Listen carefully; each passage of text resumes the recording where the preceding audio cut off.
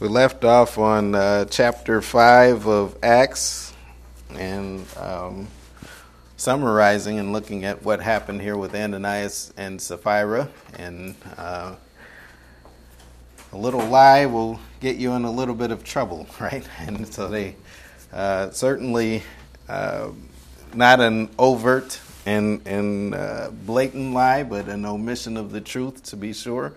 And the punishment that is associated with that. And so we looked at, again, and we want to emphasize this as we're going through the book of Acts, the most important theme that you can take throughout this book, and you see it manifested in a lot of different ways, is the coming of the Holy Spirit and the effects of the coming of the Holy Spirit. And you certainly see it here in chapter 5 of Acts, as they are stated here to have lied to the Holy Spirit, and there are severe consequences that come along with it.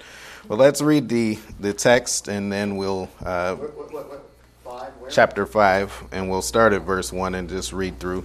It's been a couple weeks since we've been here, but pick it up at verse 1 of chapter 5. It says, "But a certain man named Ananias with Sapphira his wife sold a possession and kept back part of the price, his wife also being privy to it, and brought a certain part and laid it at the apostles' feet.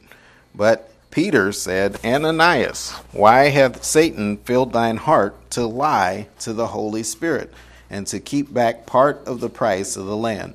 Whilst it remained, was it not thine own? And after it was sold, was it not in thine own power? Why hast thou conceived this thing in thine heart? Thou hast not lied unto men, but unto God. And Ananias, hearing these words, fell down and gave up the ghost. And great fear came on all of them that heard these things. And the young man arose and wound him up and carried him out and buried him. And it was about the space of 3 hours after when his wife, not knowing what was done, came in. And Peter answered unto her, Tell me, whether you sold the land for so much? And she said, Yea, for so much. Then Peter said unto her, How is it that you have agreed together to tempt the Spirit of the Lord? Behold, the feet of them which have buried thine husband are at the door, and shall carry thee out. Then she fell down straightway at his feet, and yielded up the ghost. And the young men came in, and found her dead, and carrying her forth, buried her by her husband. And great fear came upon all the church, and upon as many as heard these things. And so you see quite severe consequences that you don't see in many other parts of Acts here for this lying to the Holy Spirit.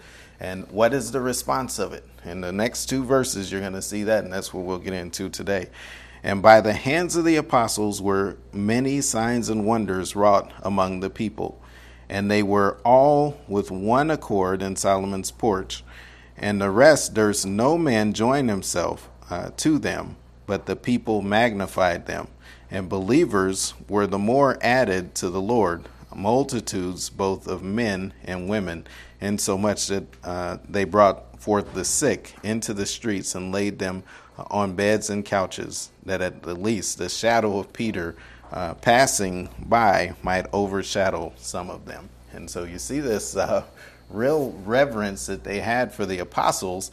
And I think as I was studying this out, you wonder, should it have been more of a reverence for God? This word that we're going to see, for they magnified him, or the apostles, really we only see it in other places directed toward God.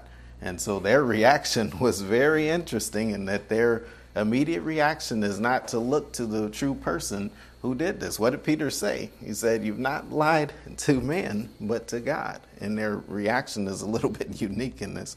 But we'll get to that here probably by the end. And so let's bow in a word of prayer, and we'll get back into the study through the book of Acts. Father, we're grateful for this day, and grateful that we have an appropriate understanding or ability to appropriately understand the utilization of the Holy Spirit and this present salvation that we're able to partake in. We're grateful that these brothers and sisters who were a long time off at the beginning of the church went through what they went through so that we might understand how we are to operate in this Christian life. And certainly learning and growing through a knowledge of what you desire for us was not easy for them, and there were bumps and bruises along the way, but we are the beneficiaries of being able to see how you operated through them through the Holy Spirit, and by that we can more perfectly live out this Christian life. And so we pray that as we enter into this study, again, that we'd have that appreciation that we should have for the grace that's been provided for us and those things that we can do as a result. And it's in your Son's name we pray. Amen. Okay, and so looking back on page 48, I believe, and let's just take it. And it's hard to tell. I didn't mark my notes here last time, but we're coming into verse 11. But remember back here, and we were talking about Sapphira and how she had the opportunity there to tell the truth about what happened. And Peter's going to question her, right? And he doesn't quite let her know, hey, I've talked to your husband before, and this is what happened. She has no idea what's happened with him. And so she has the opportunity to come in and tell the truth concerning what happened. But what does she do? She goes along with the story that her and her husband have agreed to do. And so in pick it up in verse 8 or verse 7, it says, and it was about the space of 3 hours after when his wife, not knowing what was done, came in. And Peter answered unto her, tell me whether you sold the land for so much. And she said, yea, for so much. And so again, we've used the example here, and who knows what the prices were, but let's say they sold that land for $100,000, right? And they brought $75,000 to the apostles and said, this is the whole of what we have, right? And so they kept back that $25,000 to themselves. And she's going to say, yeah, we sold the land for $75,000 rather than the $100,000 that they actually sold it for. And I want to emphasize here what Peter said early, and we've emphasized this before. They were under no obligation that they had to sell the whole land, and they could have kept back the price if they wanted to. It was theirs to do what they wanted to. But they decided that they were going to lie. And so in verse 9, we see Peter kind of scolding her here. And it says, and Peter said unto her, how is it that you have agreed together to tempt the Spirit of the Lord? Behold, the feet of them which have buried thine husband are at the door and shall carry thee out. And I've joked here before, I'll joke again today. What must have been going through her mind when he said this? She has no idea what happened to her husband, and now she's probably looking around thinking, my God, what's going to happen here? And so it wasn't a great moment there for Sapphira prior to her death. And so she falls to the ground in the same manner of her husband and collapses. And so Peter, again here in verse 9, states the verdict, and he informs her that her husband was indeed dead by the statement of these individuals coming. And then she informs her that she would suffer the same fate.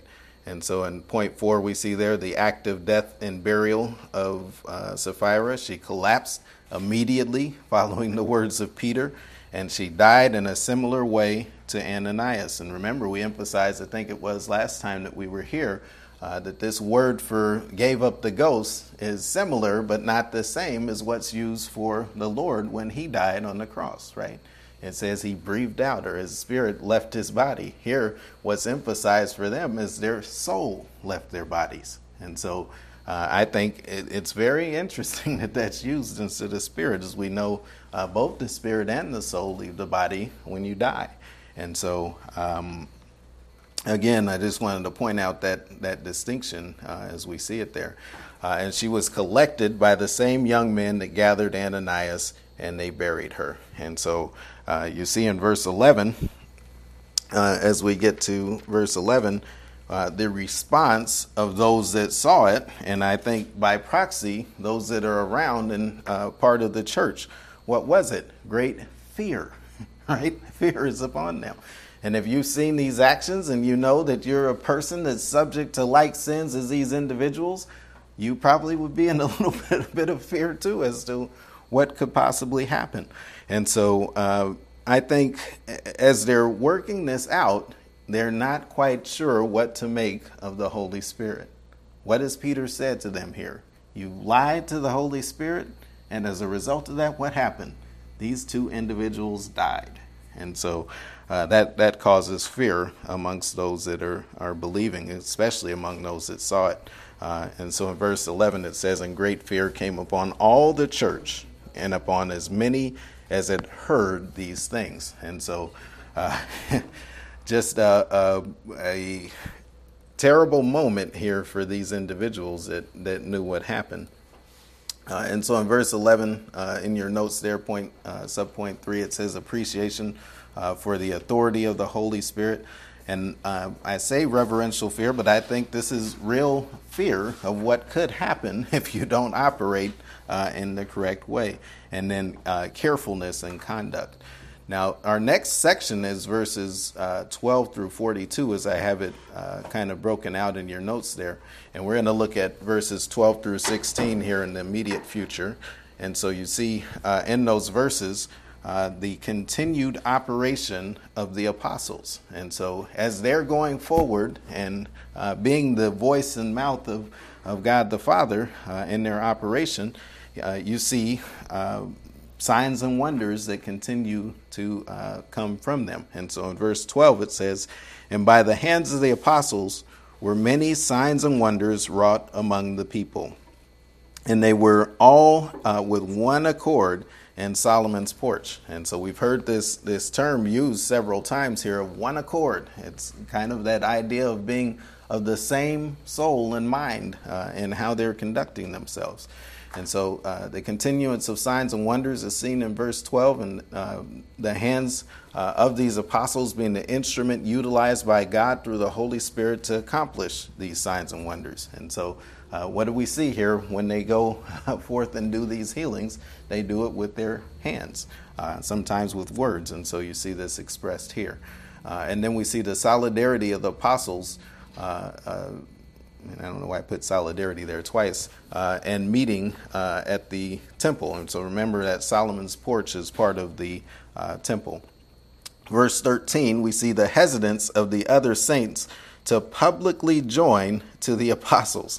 And so verse 13, as it says, and the rest durst no man join himself to them, but the people magnified them.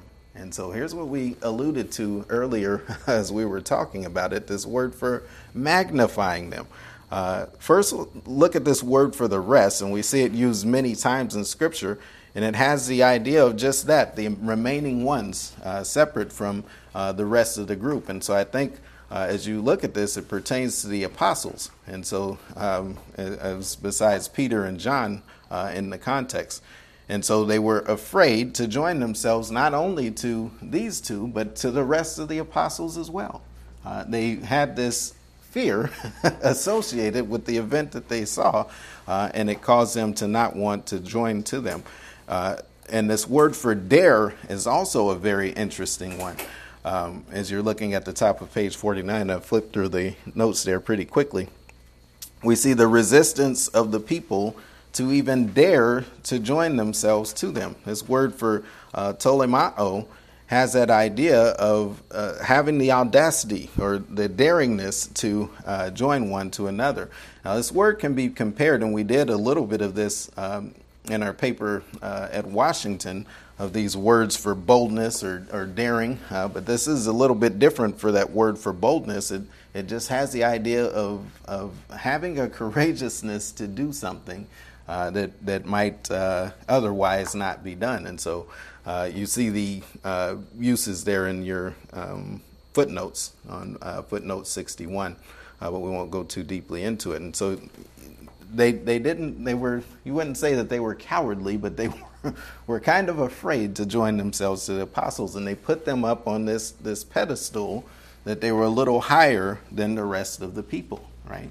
And so certainly they weren't scared to go and talk to any of their brothers and sisters that they saw on a regular basis, but these apostles, they kind of put them up here.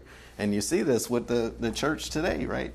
As you're looking at pastors, the pastor is looked at up here, and then all the rest of the hoi polloi are down here on an equal plane.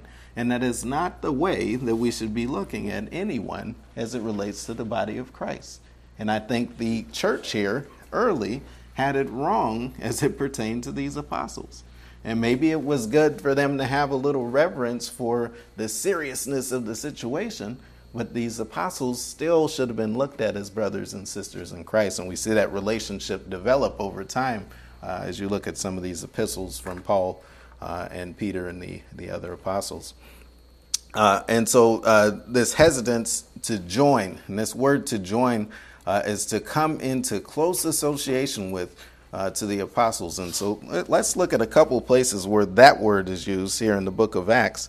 And over in Acts chapter 9 in verse 26, we see this is used of Paul's actions with the disciples after his conversion. He attempted to join himself to them. This word really for cleave to them. And pick it up in verse 23. And it says there, and after that many days were fulfilled, the Jews took counsel to kill him. But their laying await was known of Saul, and they watched the gates day and night to kill him. Then the disciples took him by night and let him down by the wall in a basket. And when Saul was come into Jerusalem, he essayed to join himself to the disciples. But they were all afraid of him and believed not that he was a disciple. And so remember here, Paul's reputation early on, it scared people a little bit, right? You got this guy that was hunting and killing Christians, and now he's claiming to be a Christian himself. Is he trying to infiltrate us to kill us all off? And so you have a little bit of that going on there. But he's trying to join himself and align himself with those believers that were there early. And they were a little hesitant to do so themselves.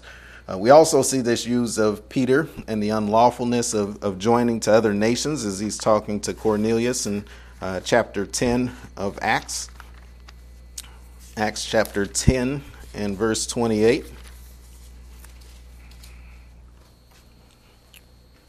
So remember the context here. Peter has been instructed to go into the house of this Gentile, Cornelius, with his household, and they all end up being saved. And Peter is of the previous understanding that you're not supposed to have anything to do with the Gentiles. And this was not a false understanding, right, as they're operating under law, but the Lord is showing him here that things have changed a bit. And so you see this here. Pick it up in verse 23. It says, Then called he them in and lodged them. And on the morrow, Peter went away with them, and certain brethren from Joppa accompanied him. And the morrow after, they entered into Caesarea, and Cornelius waited for them, and had called together his kinsmen and near friends. And as Peter was coming in, Cornelius met him and fell down at his feet and worshipped him. But Peter took him up, saying, Stand up, I myself am a man. Verse 27, and as he talked with him, he went in and found many that were come together. And he said unto them, You know how that it is an unlawful thing for a man that is a Jew to keep company.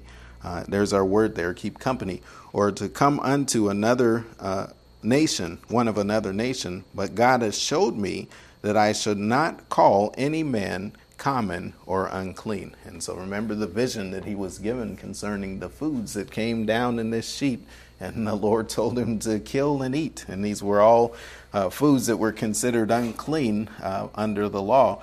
But he's showing him here that this is no longer the case. Something has changed. But this word for attach or keep company is this word for cleave to join yourself to. And so this is what the members of the church were unwilling to do as it relates to the apostles back in chapter 5. We see a couple other places for it, and bear with me here just a second. I want to give just a little bit more flavor of this word.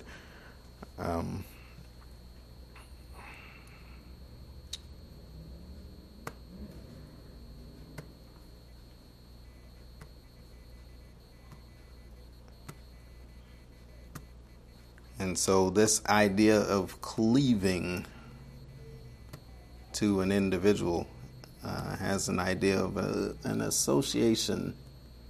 There it is. Okay.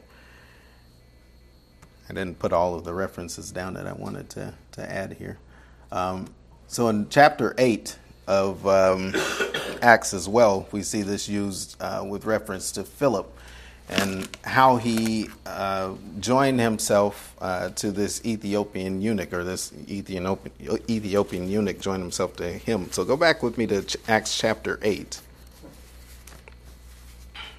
So remember here, Philip is going along, walking along, and this Ethiopian eunuch is in a chariot riding along, and he sees him, and he's going to come or tell him to come up and join himself to him, or have an association with him to explain what's going on with this verse that he's reading. But pick it up in verse 26. It says, "And the angel from the Lord spake unto Philip, saying, Arise, and go toward the south unto the way that goeth down from Jerusalem unto Gaza, which is desert. And he arose and went. And behold, a man of Ethiopia, a eunuch of great authority under Candace, queen of the Ethiopians, who had the charge of all her treasure, and had come to Jerusalem for to worship, was returning and sitting in his chariot, read Isaiah the prophet. Then the Spirit said unto Philip, Go near and join thyself to this chariot. And so you see this idea of him coming together with this individual. The result is he's going to explain to him or expound to him what's going on with this verse that he's reading. In verse 30 it says, And Philip ran thither to him, and heard him read the prophet Isaiah, and said, Understandest thou what thou readest? And he said, How can I, except someone should guide me? And he desired Philip that he would come up and sit with him. And the place of the scripture which he read was, He was led as a sheep to the slaughter, and like a lamb dumb before his shearer, so opened he not his mouth. And so you see Philip is going to be able to expound on the gospel because of where he was reading. And this eunuch is able to be saved as a result. One more place over in Acts chapter 17 and verse 34. And I'm just going to stick to the ones that we see here in the book of Acts. There's several more that we could go to. But in Acts chapter 17 and verse 34, we see Paul here in Athens. And let me get over there while I'm speaking. But Acts 17 verse 34, and he's going to here give his great eloquent speech concerning God, or his reasonable defense for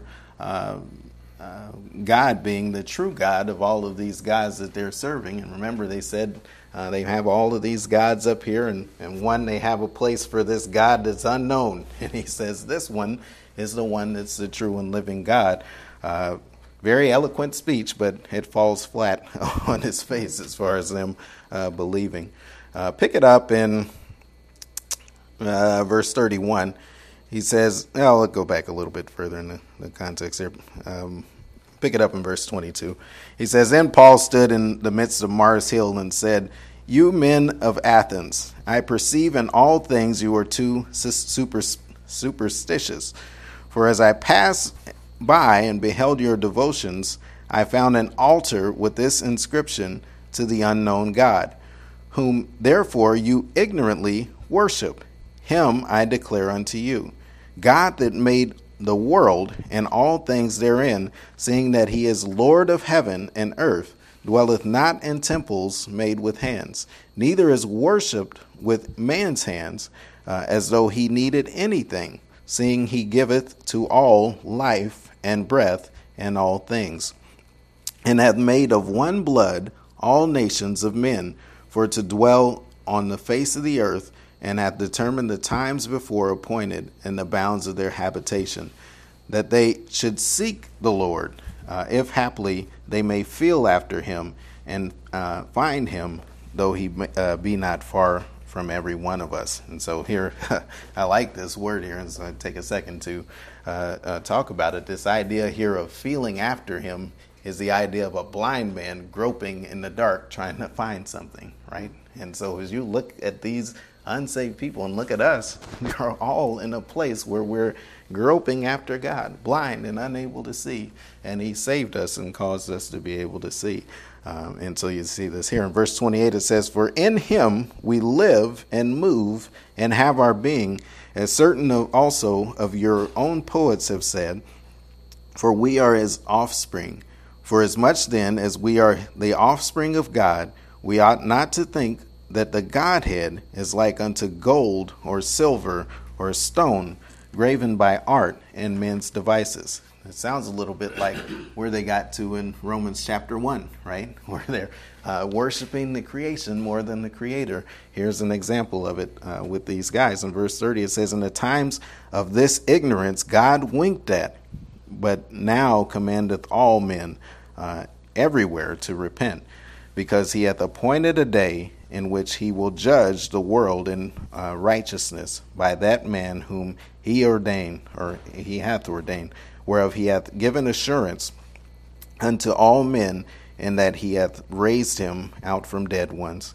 Verse 32, "And when they had heard the resurrection of the dead," here's the punch, right?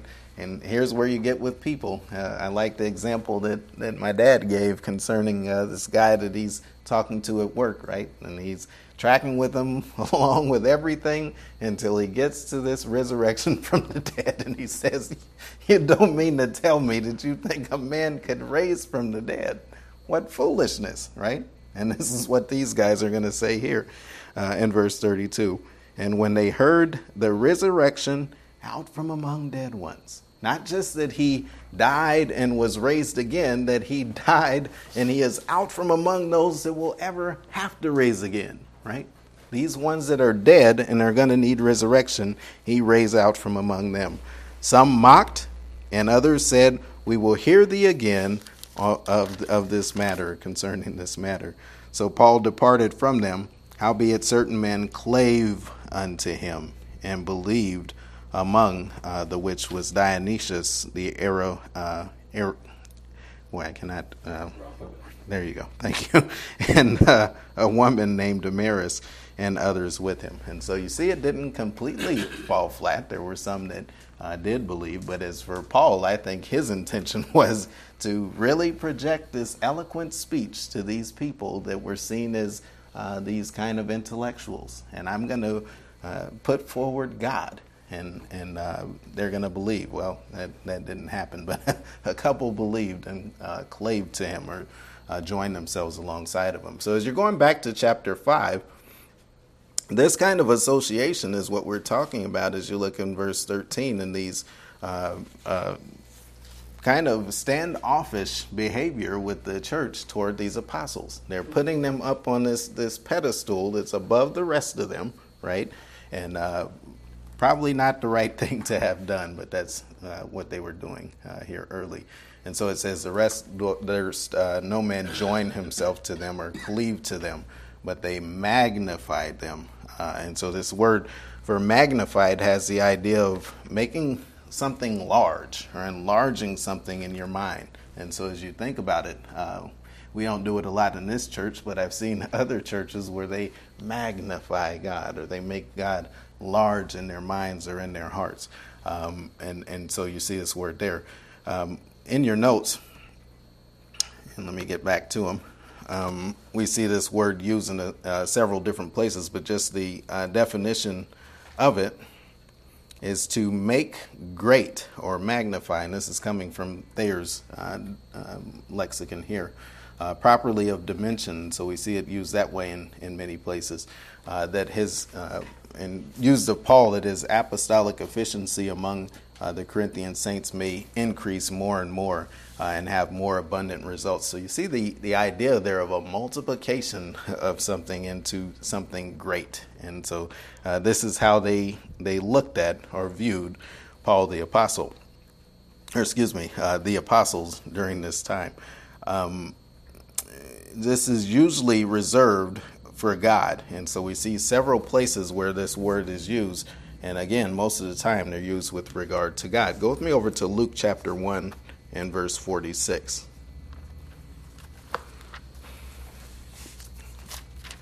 Now here we see Mary. Where? Luke chapter 1 and verse 46. And here's the so-called song of Mary, as she's, we see many places in Scripture where people of God go into these places where they're magnifying God for who he is or what he's done. We see Moses do it in the Old Testament. We see Moses' sister do it as well, and they call these the songs of these individuals. Here we see it with Mary. She goes on a long diatribe concerning the greatness of the works that God has done. But pick it up in verse 39 of chapter 1 of Luke.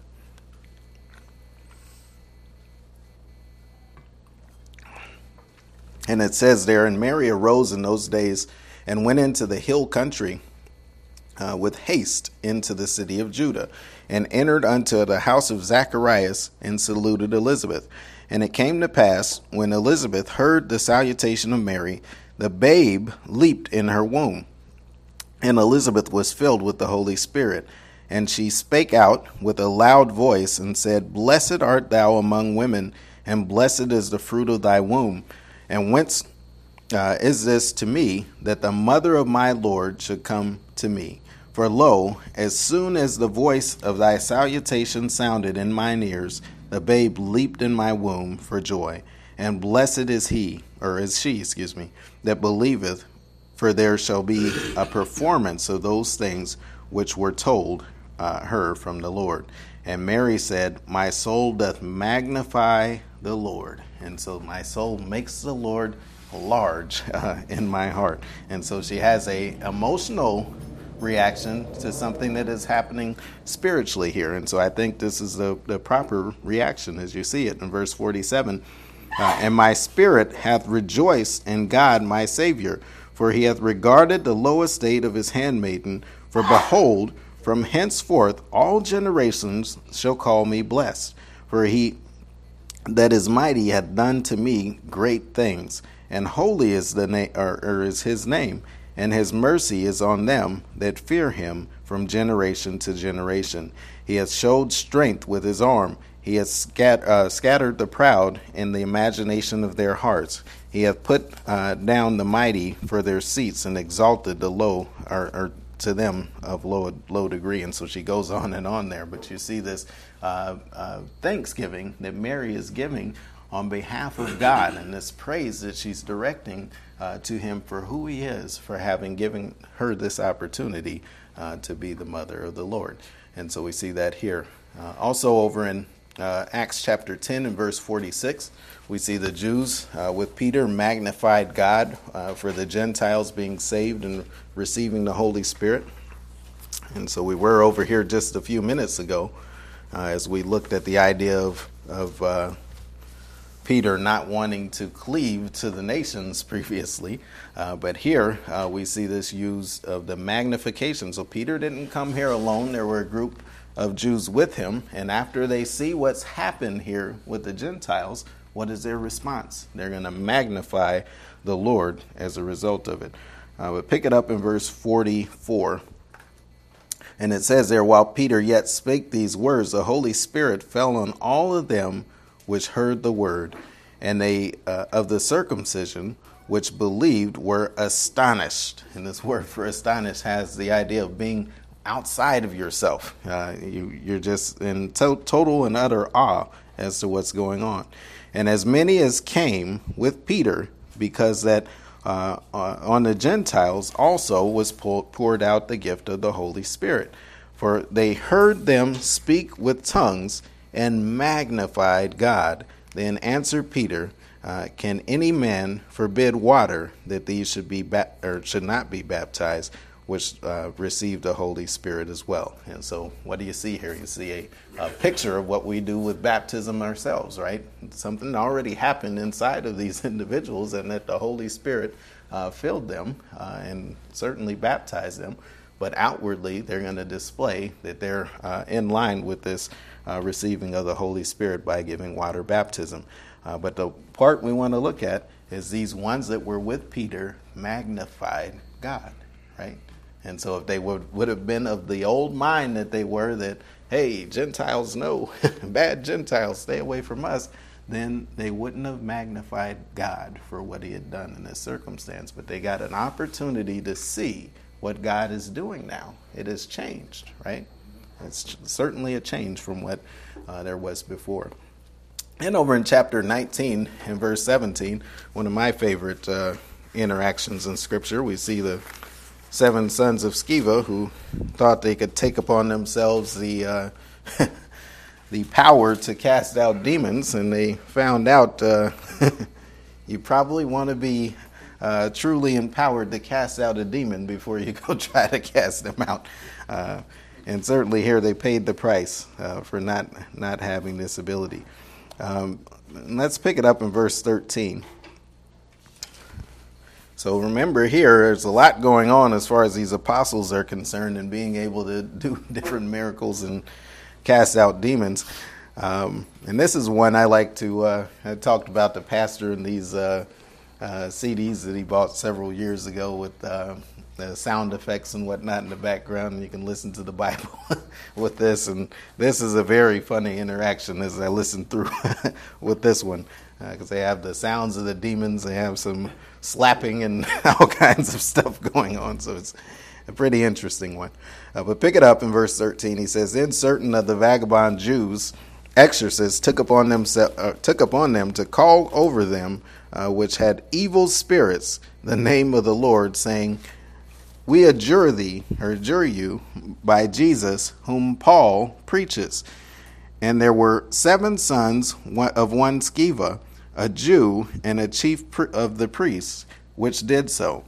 And the evil spirit answered and said to them, Jesus, I know. And this know here is an experiential knowledge. And so I have an experiential knowledge of who Jesus is. And Paul, I'm aware of. I'm acquainted with this individual who is Paul. But who are you? And so he doesn't recognize them as having authority to continue on and cause this spirit to leave this body. And so what happens? Verse 16. And the man in whom the evil spirit was leaped on them and overcame them and prevailed against them, so that they fled out of that house naked and wounded. And this was known to all the Jews and Greeks also dwelling at Ephesus, and fear fell upon them all. And the name of the Lord was what? Magnified. And so we see this idea here of them understanding that it is just not by any man that this power is being given, right? You can't just take it upon yourself and say, I'm going to go into this house and cast out this demon in the name of the Lord. It doesn't work that way.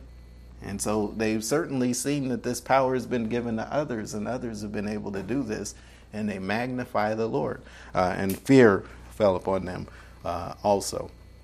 And then lastly, over in Philippians chapter 1 and verse 20, we see Paul desired for Christ to be magnified through his body. And we'll close out with this one, or this will be our last verse that we'll go to. But Philippians chapter 1 and verse 20.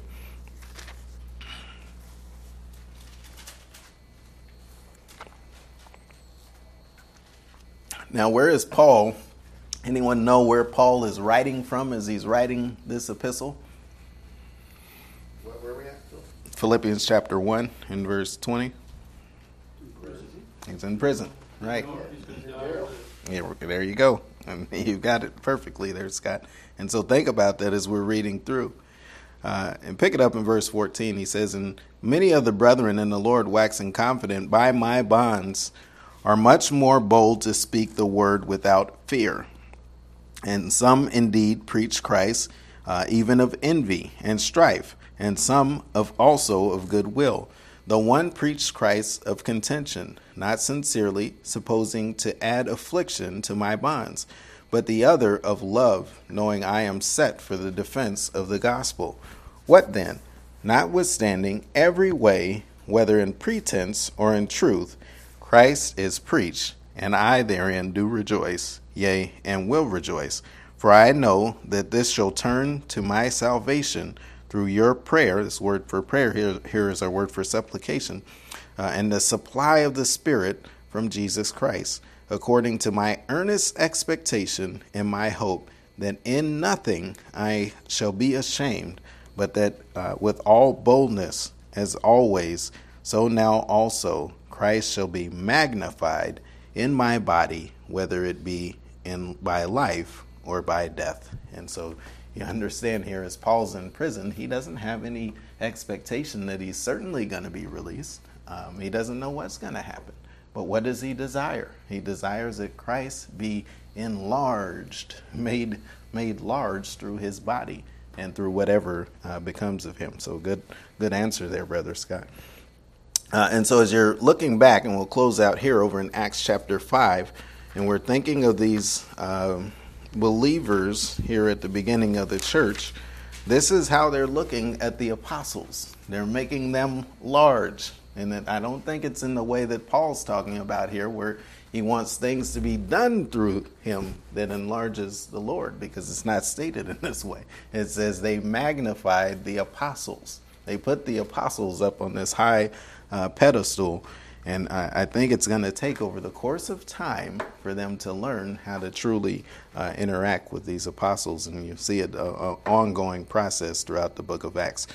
So next week we'll come back and we'll continue on here and finish up this point, and then jump to Acts 5:17 through 42, and we'll look at the persecution, new persecution that's faced by these apostles.